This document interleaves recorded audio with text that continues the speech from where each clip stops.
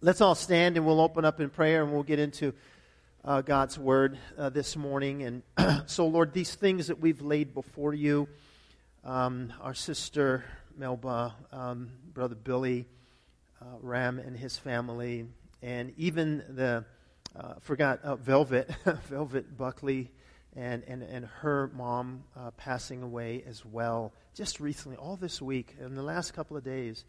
And also just for Taylor and Michelle, and just the craziness of their situation right now. And God, we pray your peace be with them. We pray your hand of comfort be with those who have found themselves just all of a sudden having all these decisions to make, and looking up paperwork and documents and putting things together. And Father, these are the times when we lean on you and we need you perhaps more than ever. And thanking you for all things, and that you're the God of all comfort who comforts us in our times of great difficulty.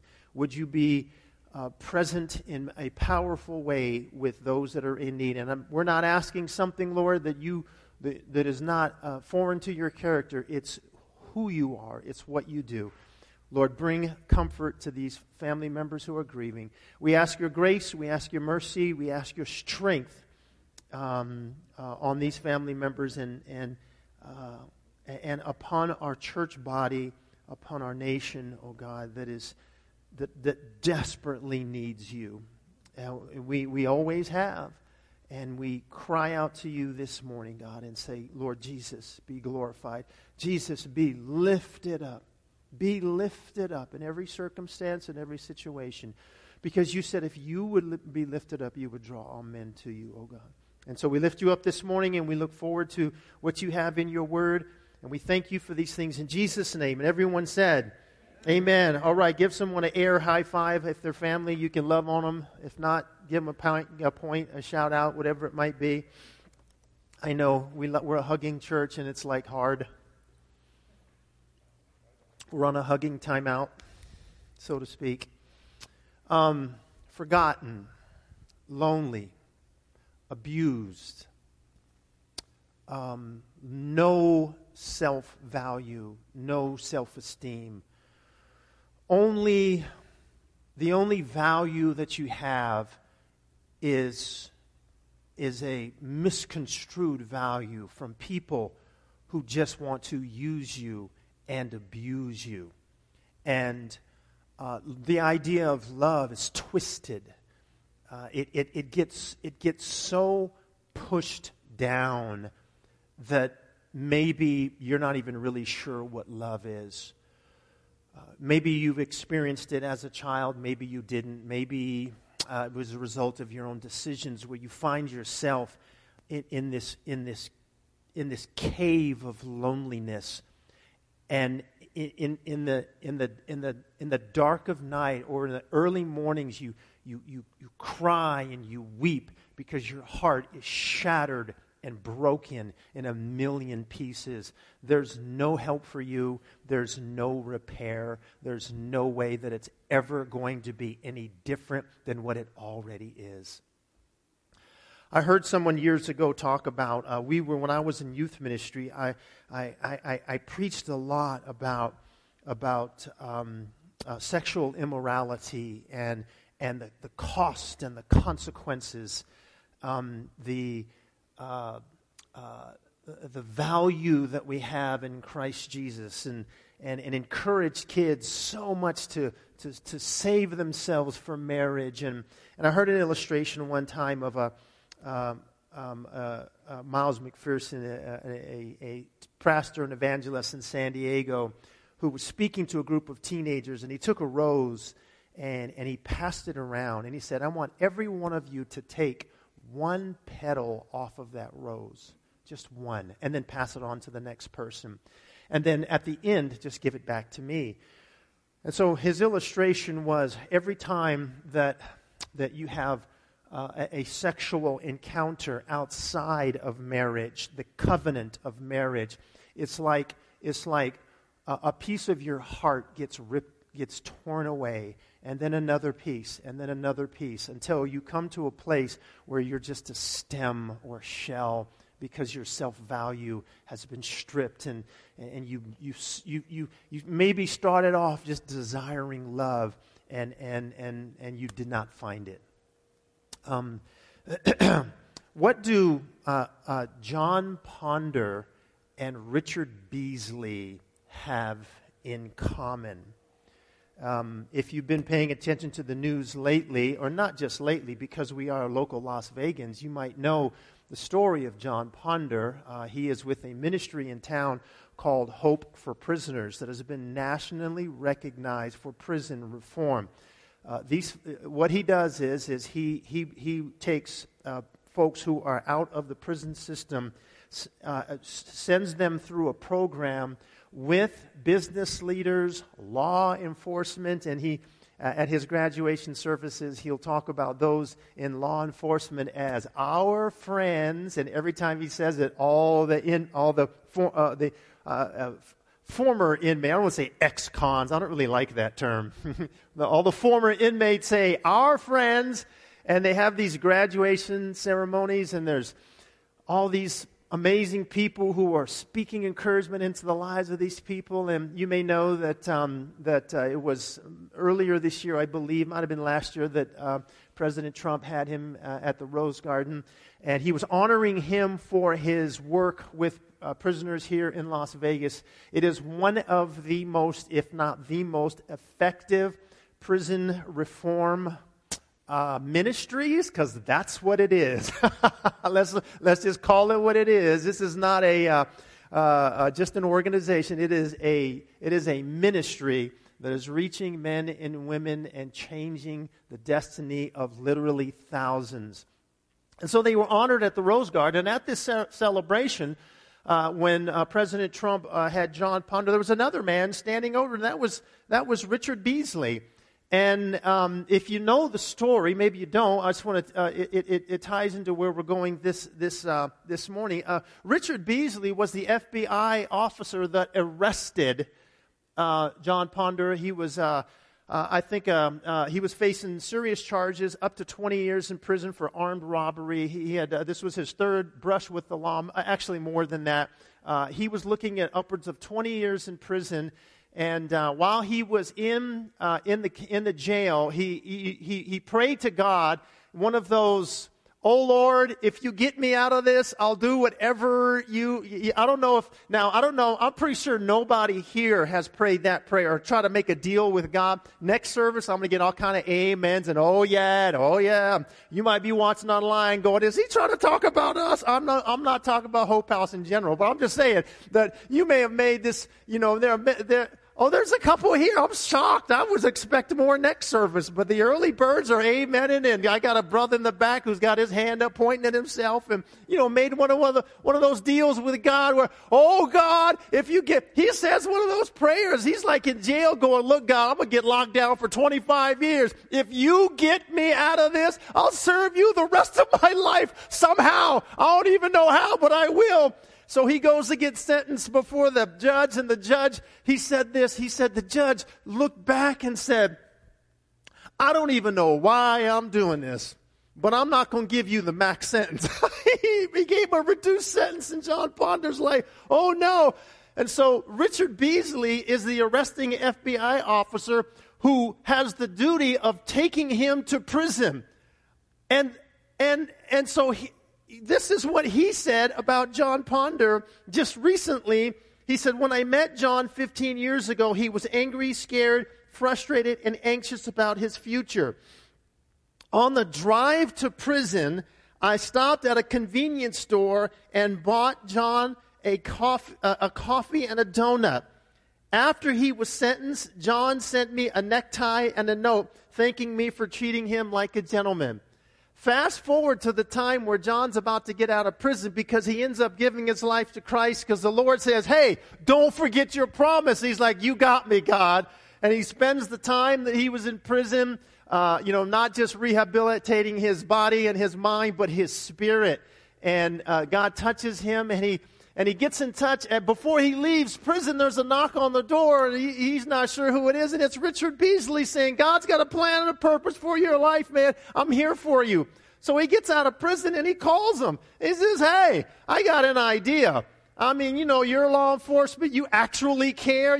All police turns out aren't what I had, because he talked in his own testimony that he just thought all cops were super bad people. And he said, I spent my whole life running from them. And he says, well, let me help you. And Hope for Prisoners was birthed out of that. And I say all of that to say this. Sometimes God's redemption shows up where you least expect it. Only God could put that together. A man living in Las Vegas, ministering to prisoners at the White House, getting national recognition with the President of the United States and the arresting officer right next to him. Oh, I mean, come on. You can't make this stuff up. Not to mention, if you watched any of the Republican National Convention, that John Ponder was there with Richard Beasley, and President Trump gave him a full pardon. And he said, I can't.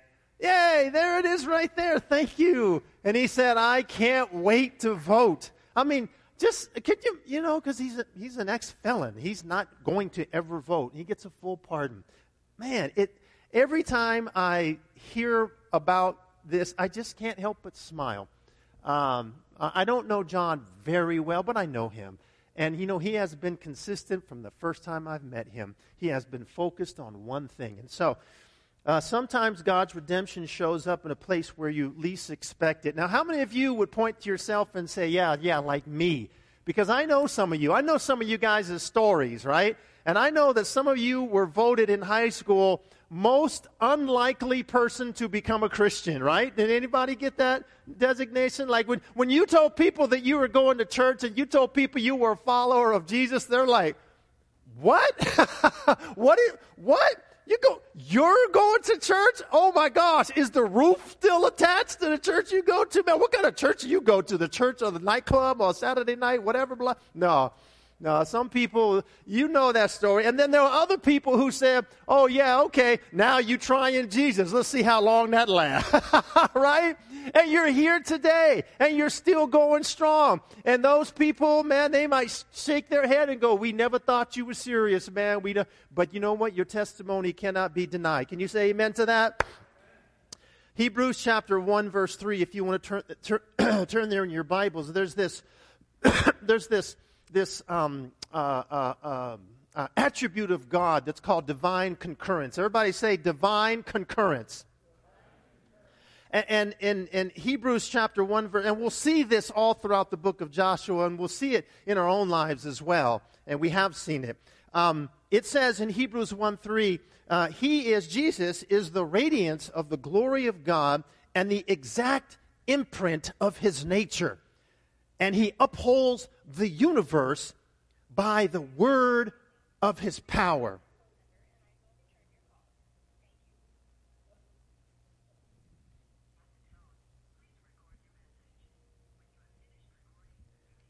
I'm getting something that says, at the tone, please record your message. And anyway, that is not my phone. Anyway. He upholds the universe by the word of his power. It's an aspect of the sovereignty and the providence of God called divine concurrence. And it means that the Lord is working in and through his creation and his creatures to bring about what he has planned in eternity past. God is working, and he's behind the scenes arranging and bringing together circumstances and situations in my life to where you think there is no conceivable way this could have happened other than God did it. Can you say amen to that? You've seen that and experienced it in your own life. That's God working and God working through me. God working and God working through me and divinely arranging circumstances. Fast forward to Luke chapter 10, and Jesus sends out 72 by 2 when he says, go and announce the kingdom of God has come. And he says, as you enter a house, make a pronouncement, and the pronouncement is, peace be with you. Make this pronouncement.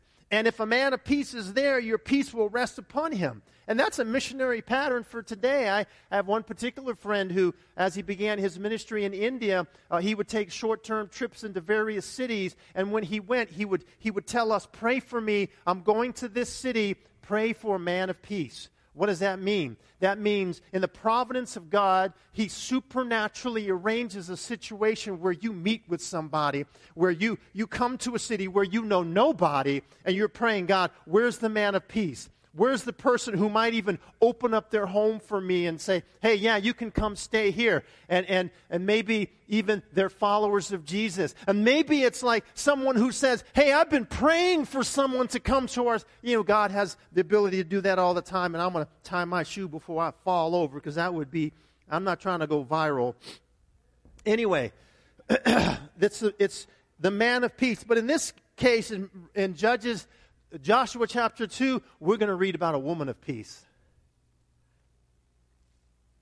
Her name is Rahab, and the first two letters of her name, Ra, is she's named after the Egyptian sun god, R-A, Ra.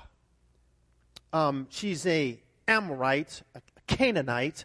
Her people are idol worshipers. To the nth degree. And her name means insolence or fierceness, but it could also mean broad and spacious. And I like those definitions, and you'll see why in a moment. And so Joshua is plotting and planning to go into the promised land. And you remember the last time this happened, Moses said, send out 12 spies into the land. And you remember they came back and they said, there's no way. We can't do it. And that spread to all the people, and they end up wandering in the wilderness for 40 years. Right? You know that story. We've talked about it. So now Joshua sends 2 spies. We're just going to send 2. And they go they make their way into the city of Jericho, and they end up at the house of a prostitute. Now, that Hebrew word could also mean in... That's my watch. I am not satisfied. You've reached the maximum time of the recording for you. I'm not recording. They end up at the house of a prostitute. The Hebrew word means prostitute, innkeeper, not in the sense of thank you, honey, not in the sense of a temple prostitute, because whenever you have idolatry, you have sexual immorality, not in that context. However, in the New Testament, she's mentioned a couple of times. And the Greek language is very clear. She's not an innkeeper. She's a prostitute.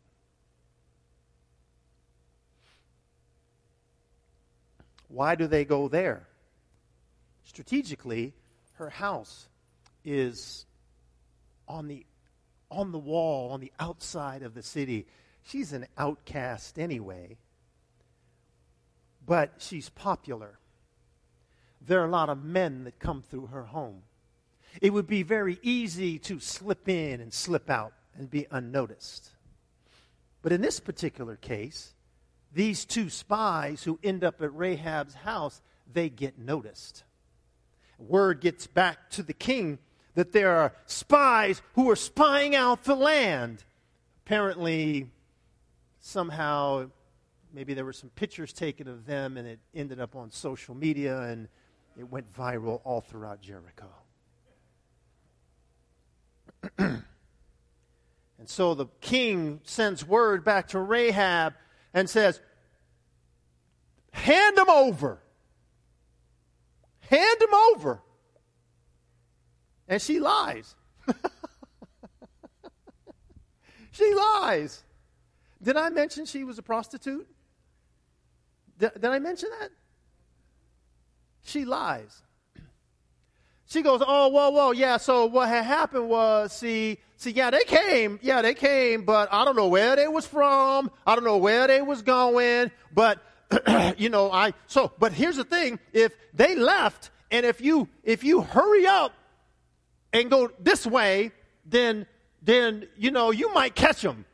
But, they just two men, I don't know nothing, you know how it is, right? The two guys show up, blah, blah, who knows what? She lies. She lies. Because what she does is she hides them up in her roof, a multi-layered roof with flax. I forget exactly what the roof was, but it was layered, and she could hide them up there. Think of an attic, although not exactly that. So she hides them up there and tells this, yeah, they go, man, go that way. Hurry! You might catch them. Go! What are you doing? Get out of here! And they go. And she lies. Now, some people have significant issue because, she becomes a pretty famous woman in the Bible. But first, she's a prostitute. And second, she lies. And that's not okay. And nowhere does God justify her lying, by the way.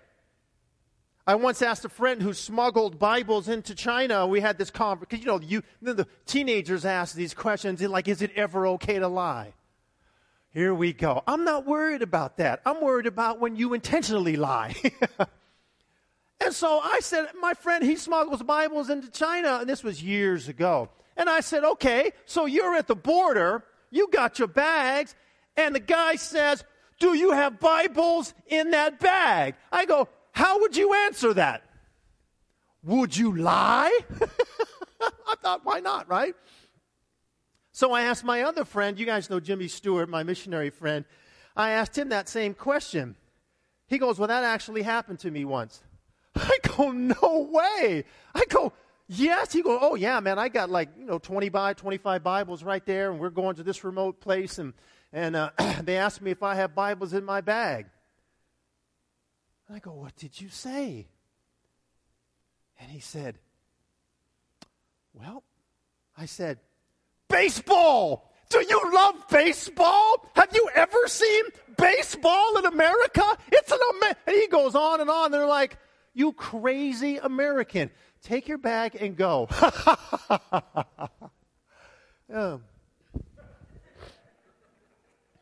Sports. David Guzik, pastor, says this, and expositor says, Rahab's lie is not justified, but it does show courage. Consider that she was a pagan sinner in a city and culture wholly given over to the worship of false gods and immorality, with no previous contact with the Word of God or the things of God. Then he says this, what's your excuse?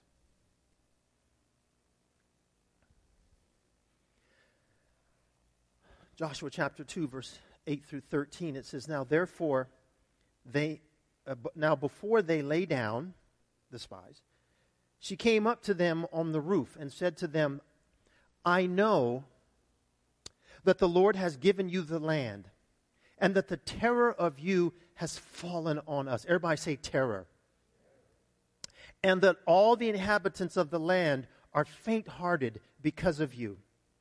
Verse 10 says this, For we have heard how the Lord dried up the water of the Red Sea for you when you came out of Egypt, and what you did to the two kings of the Amorites who were on the other side of the Jordan, Sihon and Og, whom you utterly destroyed. We talked about that last week. Remember the 2.5 tribes that chose to stay on the other side of the river? Guess what? That wasn't too long ago, and that word already got to Jericho. News travels fast in the ancient world when an invading army is on their way. Verse 11 says, And as soon as we heard these things, our hearts melted. Neither did there remain any more courage in anyone because of you. For the Lord your God, He is God in heaven above and earth beneath. Now therefore I beg you, swear to me by the Lord, since I have shown you kindness, that you will show kindness to my father's house. Give me a token and spare my father, mother, brothers, my sisters, and all that they have, and deliver our lives from death.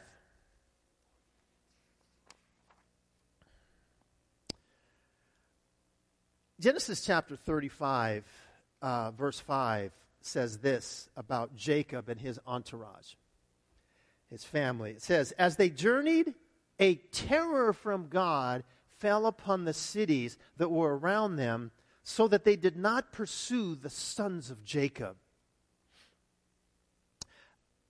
Sometimes God drops divine terror on the enemies of his people.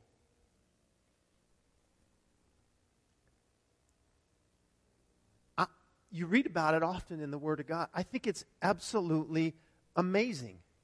God places this fear, and it's beyond that, in the hearts of the enemies of God. Sometimes I pray for that. God, I drop your terror on people that they may come to you. That they may come to you. Because whatever it takes, right?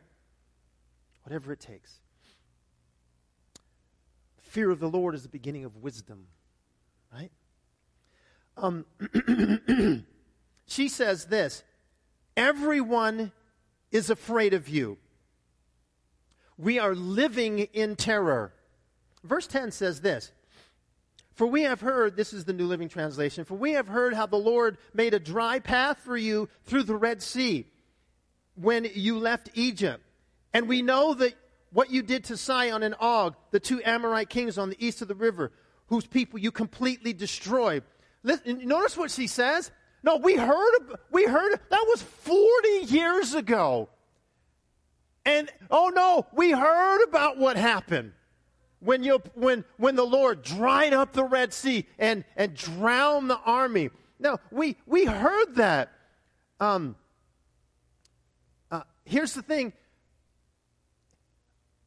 Remember the spies crossed into the land and came back fearful and said, there's no way. They did not know that God was already working even back then. These people had total fear, but the children of Israel didn't know it. Joshua and Caleb were right.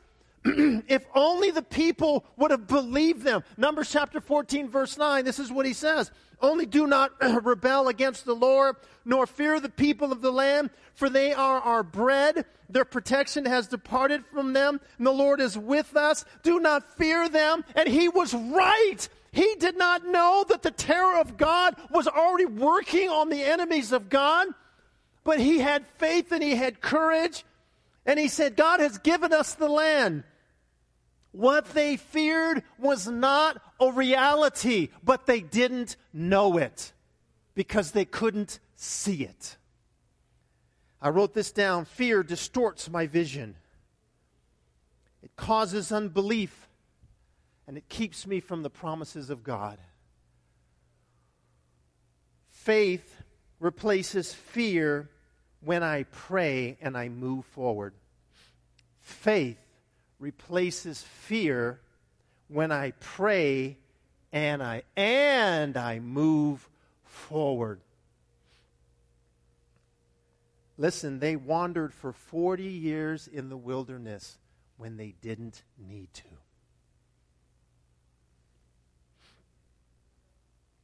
Notice her confession in verse 11.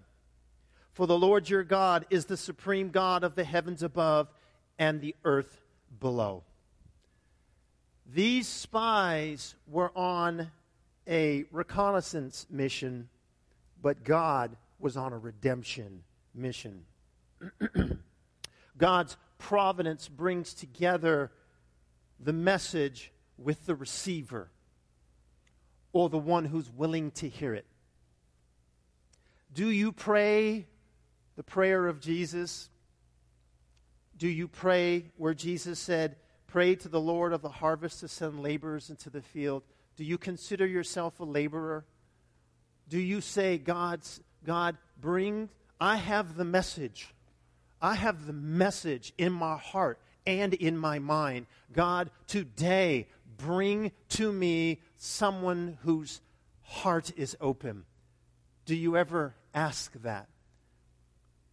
You can tell that God's doing a work sometimes, and there are many different ways to tell that when you say something to someone, or you remark, or you engage someone, and they say, "That's funny, you should say that." I was just thinking about spiritual things. You just never know. Jesus said, before you go into all nations and preach the gospel, he said, pray for the laborers. Do you see yourself as a laborer? Do you believe that in the providence of God, that you went to pick up your clothes at the cleaners, but God was on a redemption mission for someone?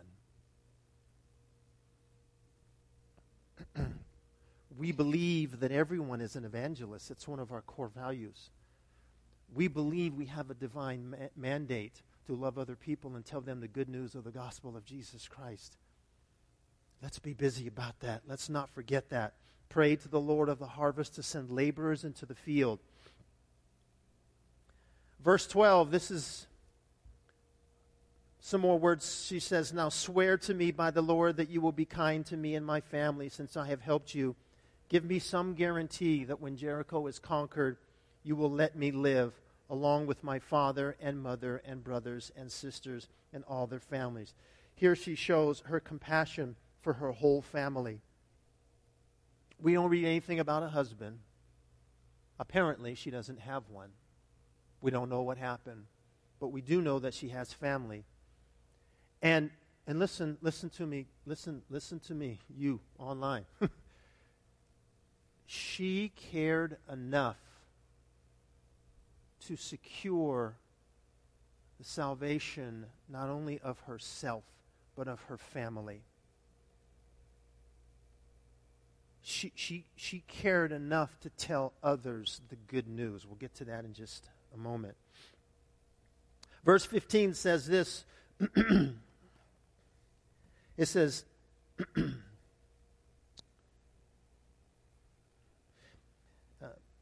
then she let down by a rope through the window of her house that was on the city wall. She dwelt on the wall. Let me just, I'm good. And she said to them, get to the mountain lest the pursuers meet you. Hide there 3 days until the pursuers have returned. Afterward you may go your way. So she basically tells them to go the other way from the way that the soldiers went. Did I tell you that she lied? She straight lied. Did I forget, did I mention she was a prostitute? I mean, okay. I want you to feel that. Okay. All right.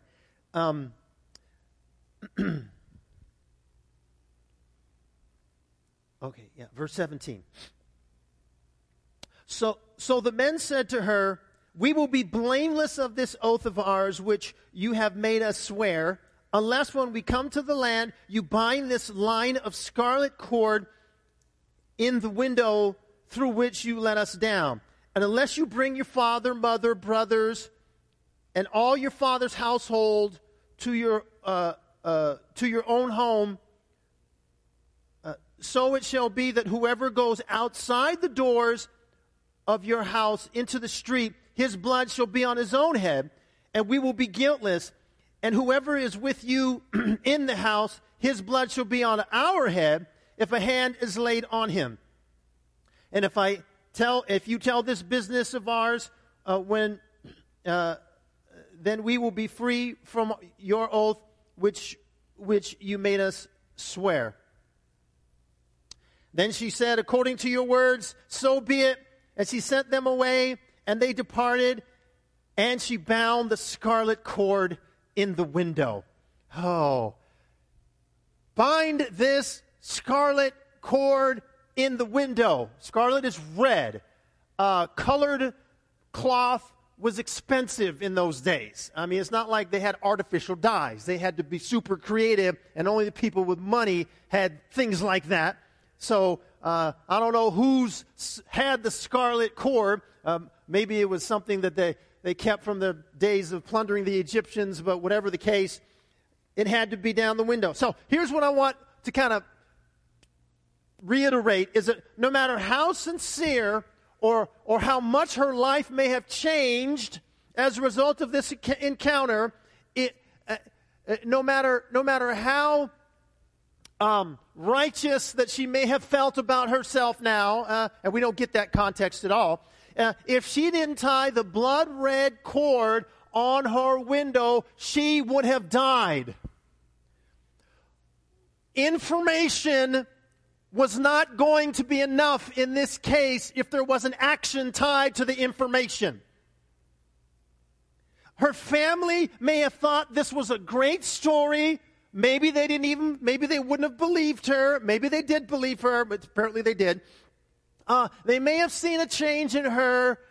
They may have thought, oh, good for you. That's nice.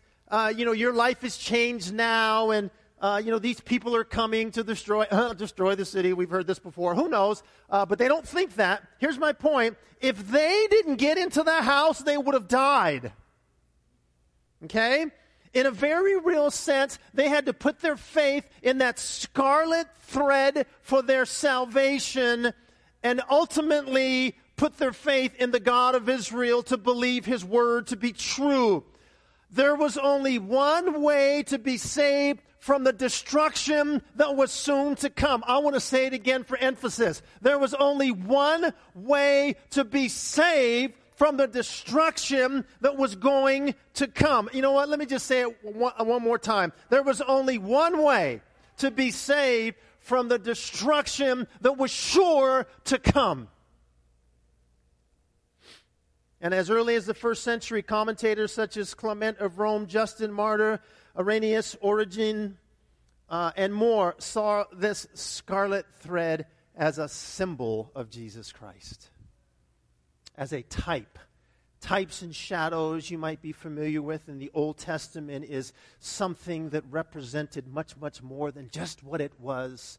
You read the story of Joseph in the book of Genesis. He is a type of Christ because there's so many parallels between what happened in Joseph's life and then what happened in betrayed by his brothers, off to Egypt, and on and on and on. There's 15 of those, if not more. All right? Okay, and she bound the scarlet cord in the window. Listen, I love this. She doesn't hesitate. She gets a scarlet cord. They said, put it on the window, let it roll out, therefore we know. And she goes, I'm doing that right now. She doesn't hesitate, and that illustrates her faith that she has. So it says this in verse 22. Did we? Oh, we didn't read this, did we? Okay. It says, they departed and went to the mountain and stayed there 3 days until the pursuers returned. The pursuers sought them all along the way, but they could not find them. Oh, imagine that. Oh, y'all didn't find them? Oh, I don't know what happened, man, but okay, well, anyway. So the two men returned, descended from the mountain, crossed over, and they came to Joshua, the son of Nun, and they told him all that had befallen them. And they said to Joshua, truly the Lord has delivered all the land into our hands, for indeed the inhabitants of the country are faint-hearted because of us. Joshua says the Lord has delivered all the land into our hands. What a pronouncement of faith. All of it. Jericho, as we'll see, a strategic city, more toward the center of the promised land. It would be easy to move north and south from that. And whatever military strategy he may have dreamt up, this was a formidable obstacle. And if they could conquer Jericho, they could conquer the rest. Confirmation, verse 24. And they said to Joshua, truly the Lord has delivered all the land into our hands, for indeed the inhabitants of the country are faint-hearted because of us. We don't read a whole lot about the plan that Joshua has. When we get to the destruction of Jericho, I am pretty sure the plan that God, that what God told them to do was not in Joshua's thinking. I'm pretty sure of that. But they had the word of the Lord, and Joshua believes we'll get the plan as we go. What's the plan, Joshua? Ho, we're going to cross over the river, which is probably at flood stage by the time we cross over. How are we going to do that? Do you not remember the Red Sea? This is going to be easy, right? And we're going to attack Jericho. How are we going to do that, Joshua? I'll get back to you on that, gentlemen. Dismissed. But he has the word of the Lord, and he believes he'll get the plan when he needs it. Hebrews chapter 11, verse 31. Let me just fast forward to the New Testament as we sort of conclude our time here this morning. I give you a false sense that we're almost done. Hebrews chapter 11. Oh, changing lights. Is that like? They dim the lights. I know I'm done. You're like, oh, okay. Hebrews 11:31. You know, Rahab is mentioned in the New Testament. It's amazing. It's amazing. A pagan Canaanite, Amorite, prostitute.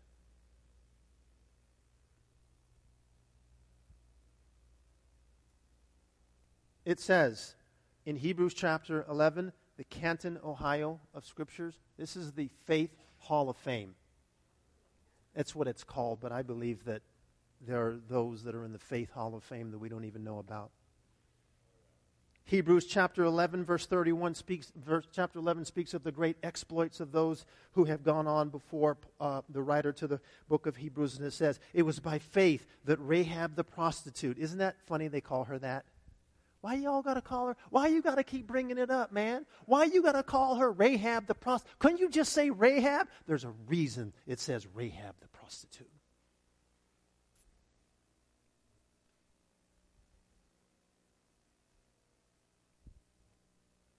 If you've ever been marginalized, if you've ever had your value sucked out of you because of your own decisions or because of others, there's a reason that says what it says.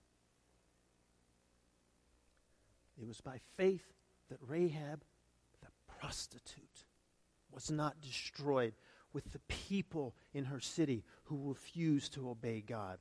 For she had given a friendly welcome to the spies. This Canaanite woman makes it into the Faith Hall of Fame. James chapter 2, verse 25, speaking about faith versus works, says this, likewise was not Rahab the harlot. There you go. My y'all. Again, it says, likewise was not Rahab the harlot also justified by works when she received the messengers and sent them out another way. Faith and works working together to justify that she had a true change. Matthew chapter 1 verse 5 talks about the genealogy of the Messiah, and it says, Salmon was the father of Boaz. Y'all know Boaz from the book of Ruth? Are you serious, man? Read the book of Ruth. Boaz. Do you know who his daddy was and who his mama was? The great Boaz, another type of Christ. It says in Matthew 1:5, Salmon was the father of Boaz, whose mother was Rahab. Boaz was the father of Obed, whose mother was Ruth, a Moabitess. This is getting worse. Obed was the father of Jesse. Jesse was the father of King David. How cool is that? This Canaanite prostitute is in the lineage of the Messiah. She's David's, is it great-grandmother. King David. Few things as we close, for real. No one is beyond God's reach. Can you say amen to that? Sometimes you got to clap. You just got to clap. You at home, I see you. Clap. Oh, you don't know how far. You don't know how I live. You don't know who I used to. Oh, man. Oh, no. Let me tell you, bro. If I went to your church, blah, blah, blah. Oh, we done heard it all, man. We got some people in this church. If you knew their story, you might not come back. Oh, no one is beyond his reach. Secondly, the grace of God shows up where you least expect it. So, church, don't be surprised. Don't be surprised. Thirdly, who's the central figure of the story? Tell me, who is the central figure of this story that we read today? Who? Rahab. Who else? This side. Jesus, the spies. Yes, God is the central theme of this story. These things were written as an example to us. But God is the central theme of the story and his great love for people. The grace of God, fourthly, through his providence, brings the spies into the one place where there's a heart that's open to salvation. Of all the places they could have gone in this massive city, where do they show up? They show up at the house of a prostitute whose heart is open to God, and she's the only one. Because when they come back, they destroy everyone in the city, with the exception of her and her family. Listen, the Lord will pursue people no matter how far away from him they seem to be. The Lord will pursue people. And yes, he is relentless in his pursuit of his people that he loves. How many of you know and would agree that God was relentless in his pursuit of me? He would not stop because love never stops.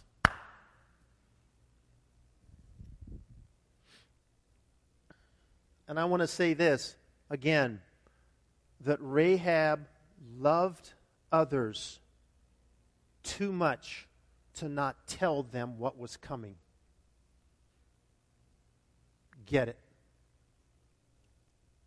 Love people too much to not tell them what's coming.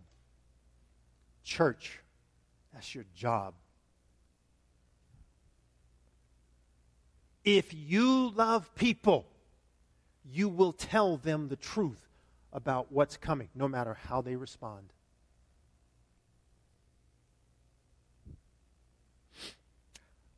Lastly, God deals with people based on covenant. God deals with people based on covenant. In the book of Genesis, we have a number of covenants. We have the Edenic, Eden covenant. We have the Adamic covenant. You can read that, Genesis chapter 2. Genesis chapter 3 is at the Adamic covenant. The Noahic covenant in Genesis chapter 9. The Abrahamic covenant, which is the first conditional covenant. I will bless those who bless you. I will curse you who curse you. And your descendants will... That was a covenant that God made with Abraham and his family. There's the Mosaic covenant, Exodus chapter 19. This was a conditional covenant. God makes all these promises to the people. I'll give you this, I'll do that. But if you don't, then this is what will happen. And that's what happened as they were taken captive. And then there's the Davidic covenant in 2 Samuel 7. And then there's the new covenant in Jeremiah chapter 31. Hebrews chapter 9 verse 15 says this. And for this reason, he, Jesus, is the mediator of the new covenant. Because every covenant has to have a covenant representative. Or whether it's Moses, or whether it's Adam, or whether it's Noah, or whether it's Abraham, or whether it's King David.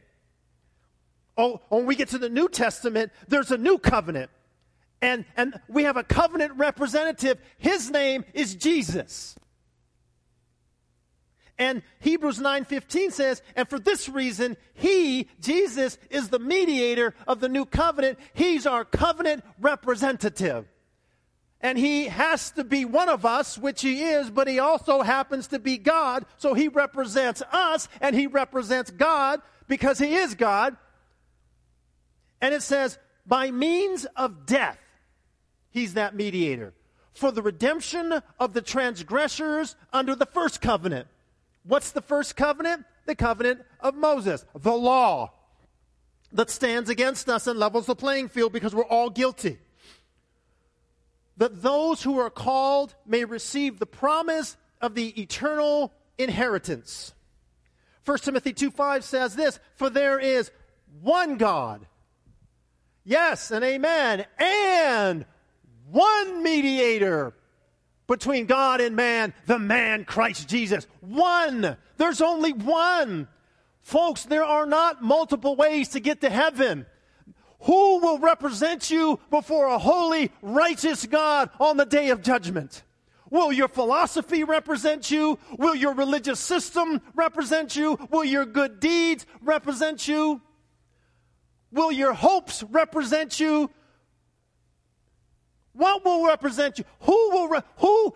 God deals with people based on covenant. It's his way. It's unchangeable. Who is your covenant representative? Let me summarize it. It is either Adam or it is Jesus Christ.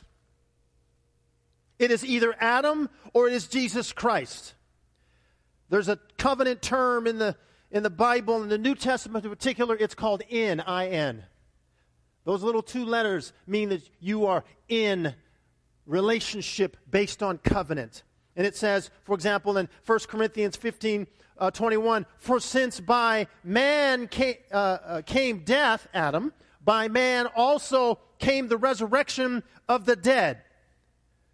Verse 22 says, for as in Adam, covenant term, in Adam all die, physically and spiritually.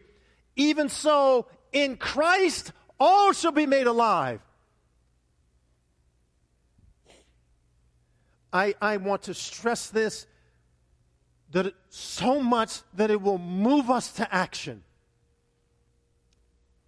People are either in Adam or they are in Christ. All who are in Adam will die spiritual death. All who are in Christ will live eternally. Jesus has never lost a client.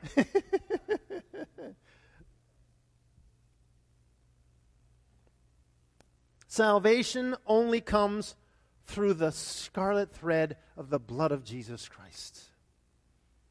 Paul the Apostle says, without the shedding of blood, there is no forgiveness of sins. It's God's covenant.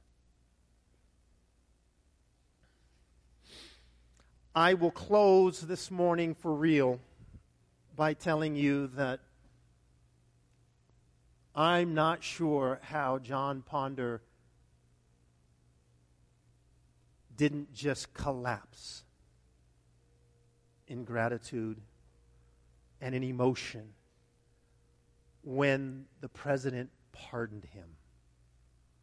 Full pardon. It's not that what he did didn't matter. It's not that what he did didn't have some significant consequences in his life and the life of others. No, that's not what that means. It means it happened. And it means he was guilty. But it also means that it has been completely forgiven. You can't vote. You're an ex-felon. Well, I'd like to show you my redemption card signed by the president. Oh, my gosh. Oh. You get that? When you come to Jesus and you embrace his life and death and resurrection, when you do that, you receive a full pardon. It's not like it never happened. It's not that you aren't guilty. Someone said justification means just as if I never sinned. I hate that definition. Okay, that's maybe a strong word. Because you have sinned. And the beauty of the grace of God is that we're all guilty. But now we have life eternal because of our covenant representative. We are not in Adam, we are in Christ. Now, go tell somebody the good news. Do not be so selfish that you keep it all. How tragic would this story have been if if what's her name? Rahab. I was going to say Naomi. Wait, I'm stuck. If Rahab had not told anyone else, no, my family's been mean to me. My family has treated me bad. No, it's going to be about me. No, she told them all. And then it was up to them whether they came into the house or not. She was free from the blood guiltness of their death if she told them. Let that sink in. For you who might be listening, if you've not surrendered your heart to Christ, today is that day. She tied that scarlet thread right there. She didn't know what the future held. All she knew was, this is my opportunity. Today is I'm not letting it slide by. And she tied that scarlet thread. And we'll see what happens. Many of you know the story. Don't wait. Why would you wait? Your heart is convicting, your conscience is convicting you that this is the right thing to do. So Jesus, we give you all the glory, and we give you all the praise and all the honor, oh God. And we ask, Lord, that you would empower us and embolden us to, like we never have before, in the way that you have created us to be. We would go tell other people the good news of the gospel of Jesus Christ. We would not shrink back, regardless of the response. Lord, it's a matter of life and death, eternal life and eternal death. We ask to send the laborers into the field. And we ask, oh God, that you would move upon the hearts of anyone who hears this message, and that your word, by the power of the Holy Spirit, would bring conviction. That they would surrender, confess with their mouth, even as Rahab confessed with her mouth and believed in her heart. There'd be a confession, there'd be a repentance, a turning, and there'd be a life everlasting.